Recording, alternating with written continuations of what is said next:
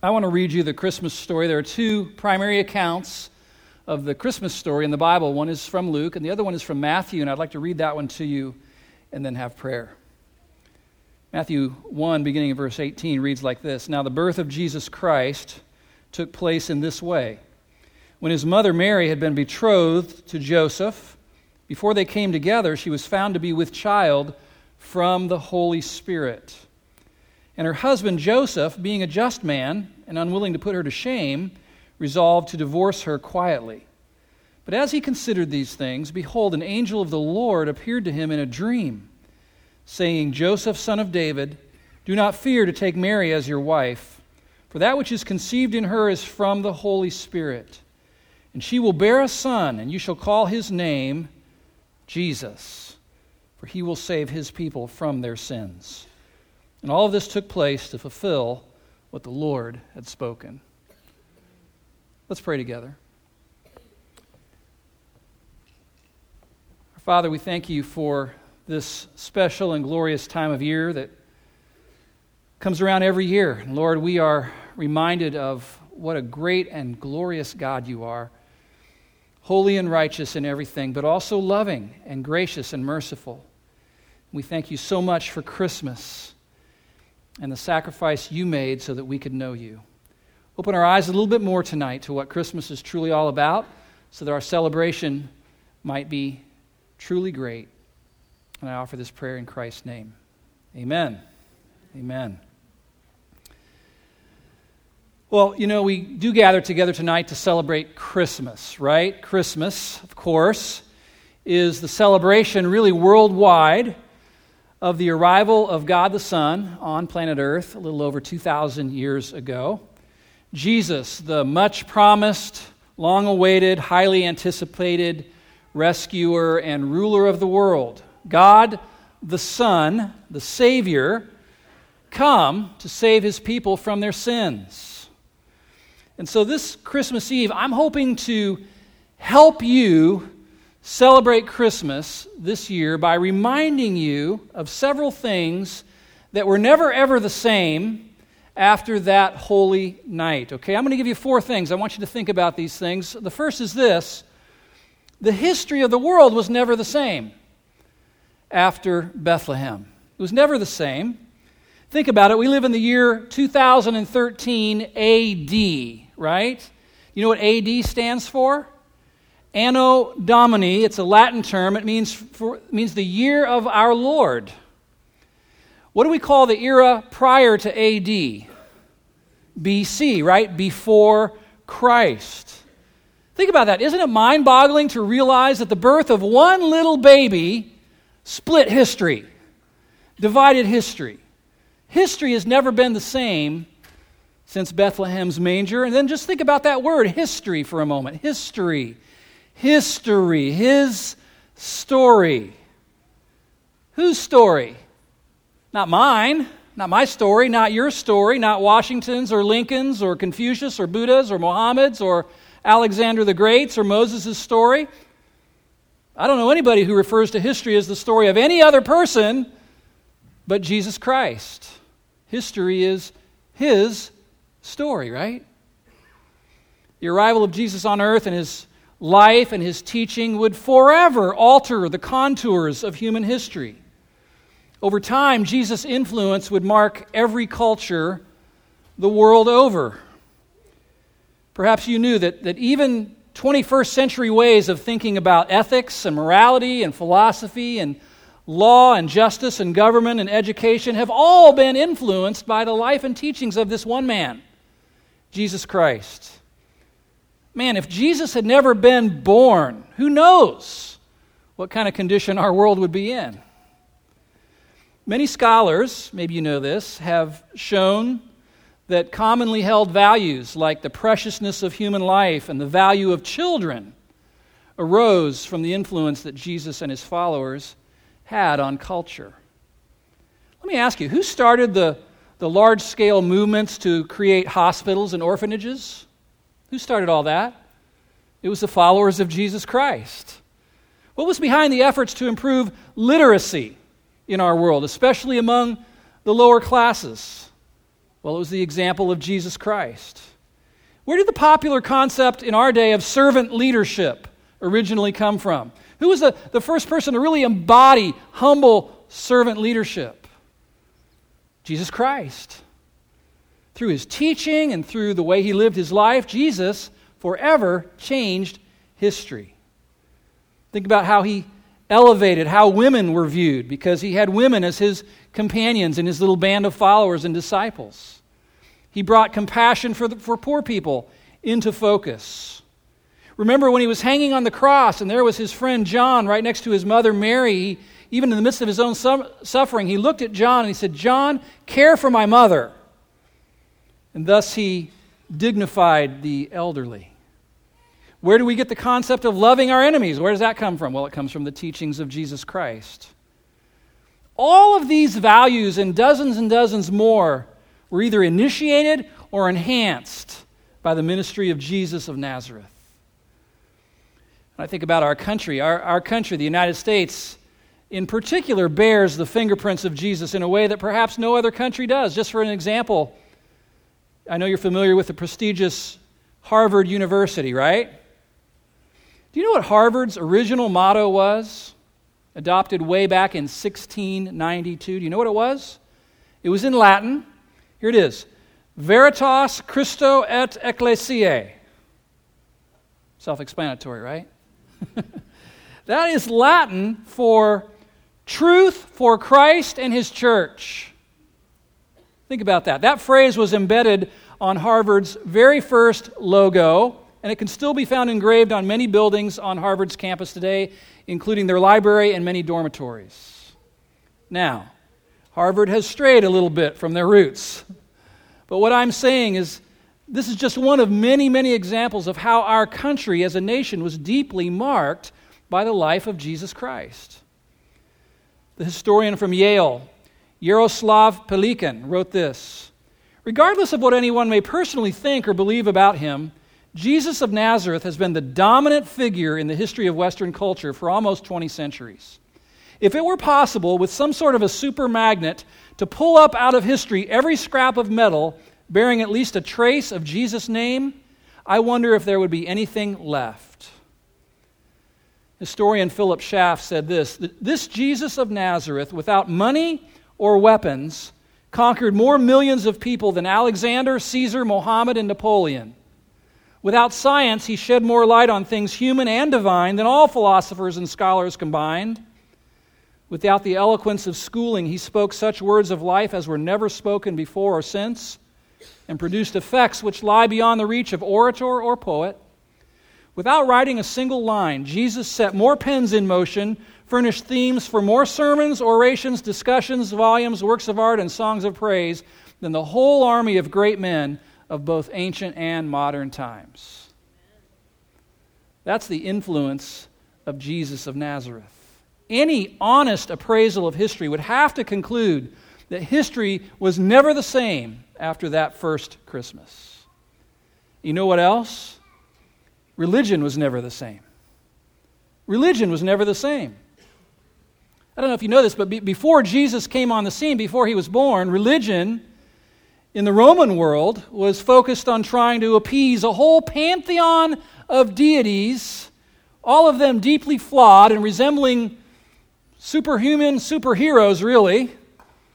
The Jewish religion was all about burying its followers under a mountain of rules and regulations and rituals. It was commonly believed in that day that giving your best effort at keeping all those rules would ultimately be recognized by God, such that he would reward you by giving you eternal life. Many Eastern religions taught that everything that exists is of one essence, and the ultimate experience is connecting with the divine consciousness through meditation and other spiritual practices. But then Jesus came along, and Jesus of Nazareth, the baby grown up now to become a man, had a very different message that he started to proclaim. He said there was only one God who exists in three personalities, that God is distinct from his creation, he's separate from and over his creation, that he's unimaginably holy and pure, and that he cannot help but demand sinless perfection from his creation, And he said there's only one path to reach God, only one path. Jesus also taught that God is merciful and loving and gracious, and at great personal cost would himself become that narrow way by which sinful human beings could gain God's favor and become members of his holy family forever. So this was all new. Religion was never the same after Jesus was born. If Jesus had never been born, then humanly devised religion would have just continued unchallenged down its deceptive path. Jesus loves me, this I know, would have never been written, nor would all the Christmas hymns that you and I love to listen to and sing at Christmas time, nor thousands of other songs that praise God for saving sinners by grace alone. But because Jesus was born, because Bethlehem did happen, history was never the same and religion was never, ever the same. Now try to wrap your mind around this. Something else that was never the same, Jesus. You ever think about that? After Bethlehem, Jesus was never the same. By submitting to his Father's plan to come from heaven to earth and be born in human flesh, Jesus himself was forever changed. Did you know that? To use the Apostle John's language, the Word became what? Flesh. Jesus' humanity wasn't just a costume that he wore. Jesus is not like Clark Kent, going around masquerading as a normal human being until his powers were needed. Jesus forever joined our humanity with his divinity. For all of eternity, he will be the God-man. Did you know that? The Bible says this, there is one mediator between God and man, the man, Christ Jesus. Present tense, there is.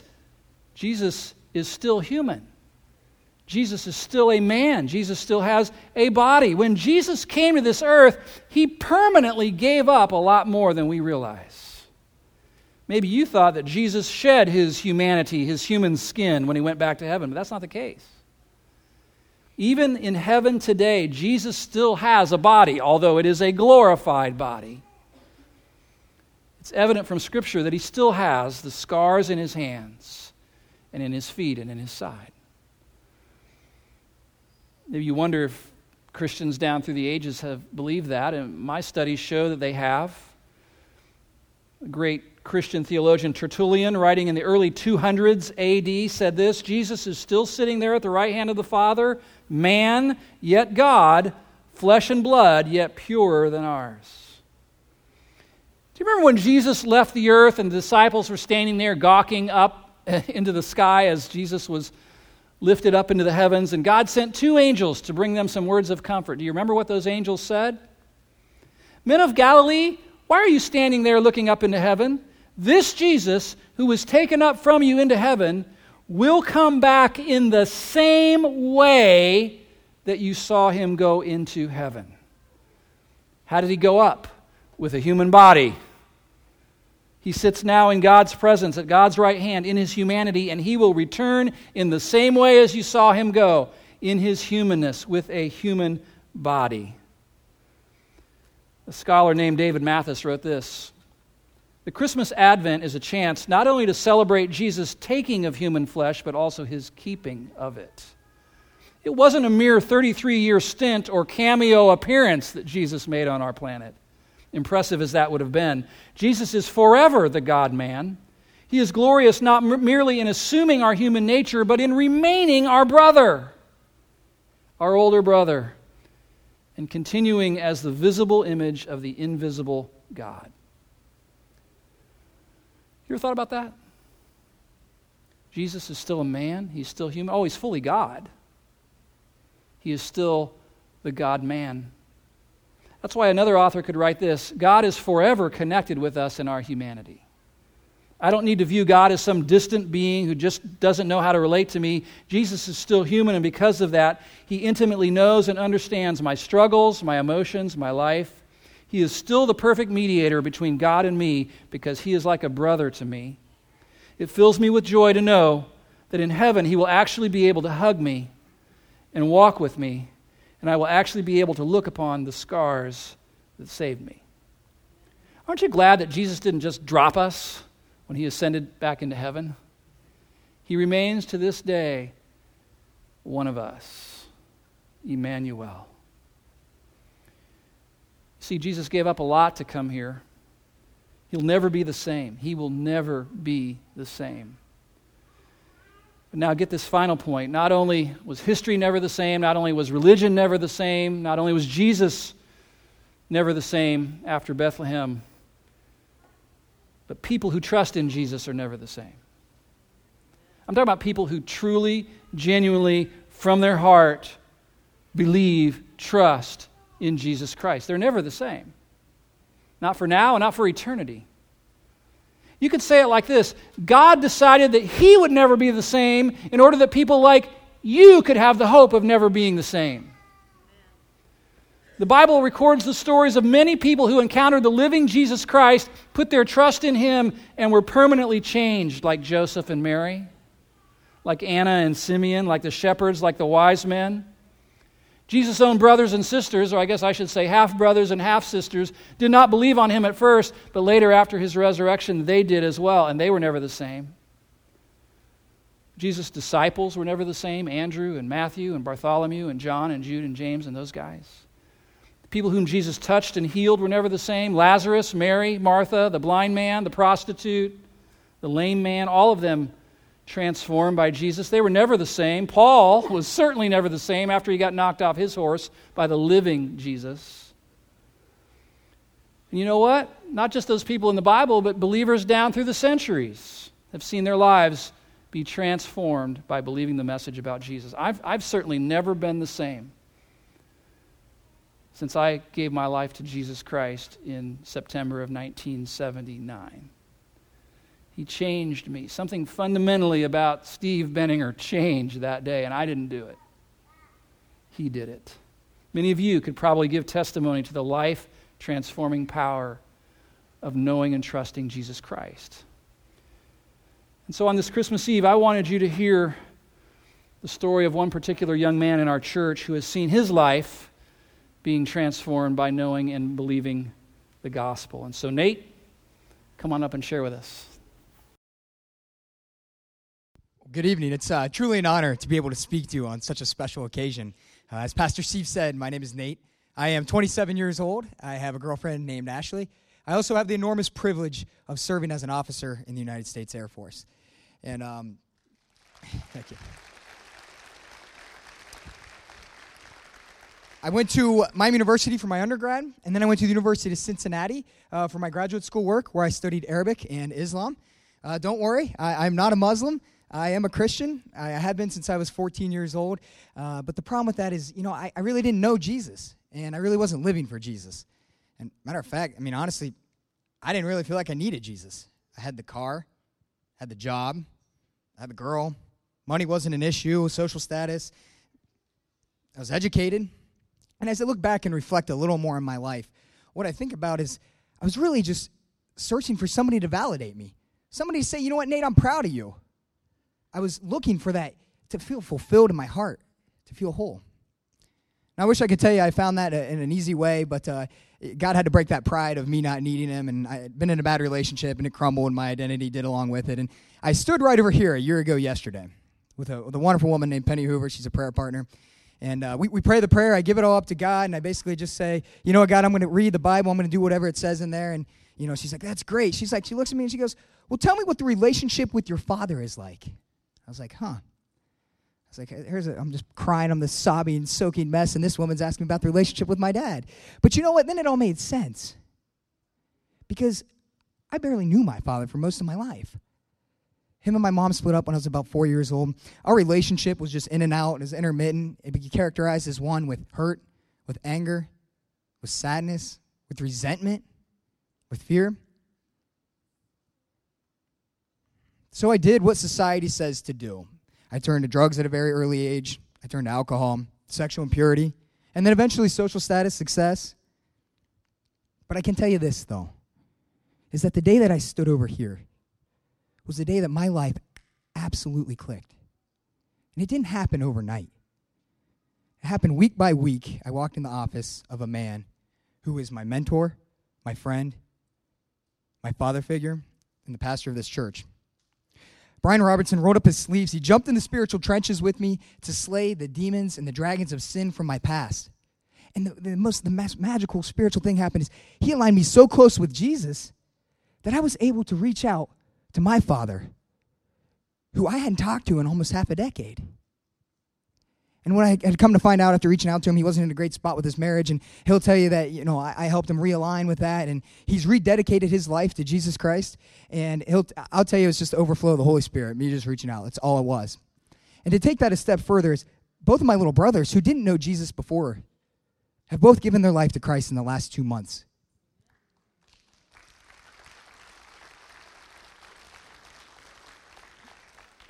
And I can tell you this as well, is that the generational sin of divorce, of alcoholism, immorality, financial ruin, it all stops right here with me.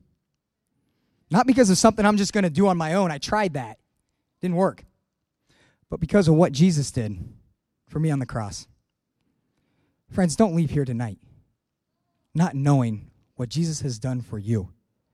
Not because you'll live absolutely amazed like I have for the last year of my life, but because you will know in your heart of hearts what will happen when you die and where you will spend eternity.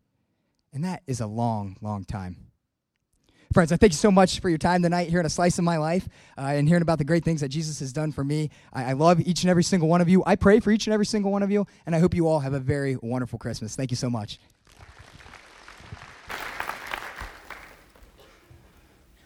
That's what I'm talking about.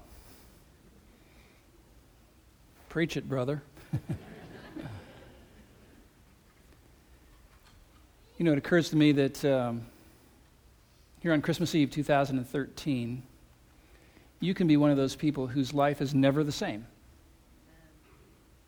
I mean, what better gift could you give to Jesus on his birthday than your life? The little baby grew up, right? I mean, he was cute and all in the manger, but he grew up, and he lived that perfect, sinless, righteous life that God demands of all of humanity that we could never live. Jesus lived it, and he lived it for us.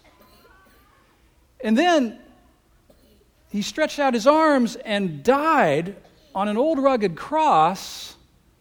It's the plan of God, taking your sins and my sins upon himself, taking the punishment that we deserve for our many sins. He took it for us. That's not fair, is it? An innocent person punished in our place. And then 3 days later, his Father raised him from the dead to prove that he was satisfied with that payment.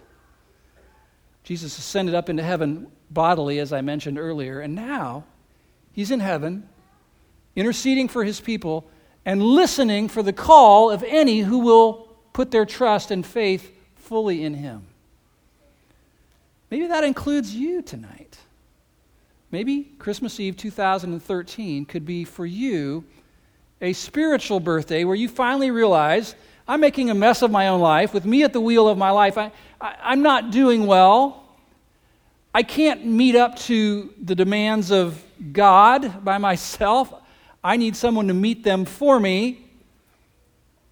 And you decide to turn away from your life of sin and selfishness and turn to Jesus Christ and just place your life in his hands and say, Jesus, I'm yours.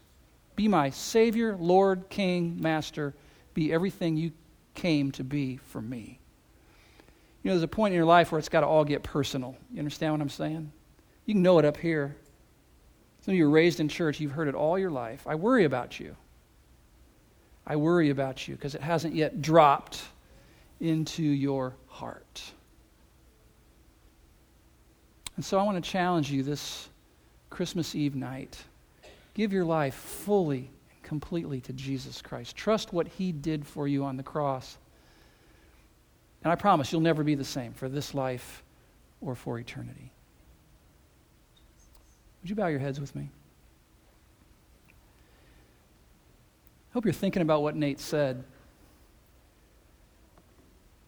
Some of the things that some of you are chasing after in life, he already chased after and found them to be unsatisfying.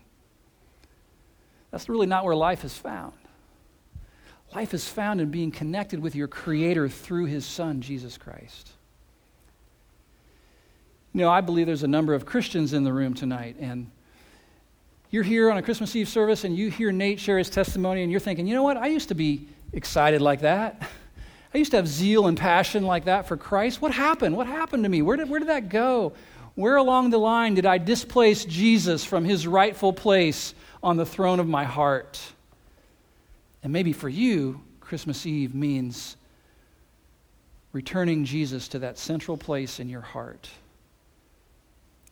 If that's you tonight, would you just lift your hand and let me know that? I'm a Christian, but tonight I want to return Jesus to His rightful place as the King of my heart. Would you lift your hands up all around the room? Tonight. Many, many of you. You can put your hands down. I'm going to pray for you in a minute. Perhaps there are some in the room tonight, though, where really for you, this is the first time tonight. You get it. You get what Jesus has done for you. You're ready to forsake your own human efforts at trying to be right with God, and you're ready to receive Jesus as your Lord and Savior. Tonight, this is it for you. If that's you tonight, would you lift your hand? I want to be a Christian tonight. I want to become a Christian. I want what that guy has. Would you lift your hands? Because I want to pray for you as well. Thank you. Anybody over here on my right? I see several hands. Maybe you want to pray something like this to Jesus who's listening. You can say, "Dear Jesus, I believe in you. I believe you really came to earth. I believe you really lived. I believe you really died for my sins. And I believe you rose from the grave. And I know you deserve my whole life, and so I'm giving my life to you tonight." Just tell him that. I'm giving my whole life to you tonight, Jesus. Come into my life, be my Savior and King.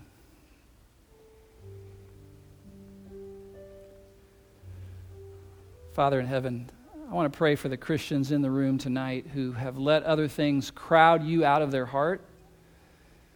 They're very excited and enthusiastic about other things, but they've realized tonight they've lost their first love.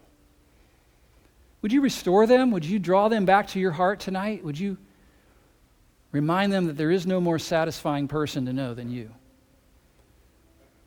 Would you become their treasure once again?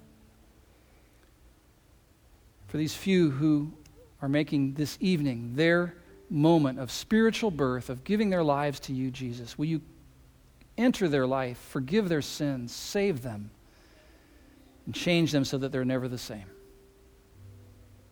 And we will give you praise. In your precious name, amen.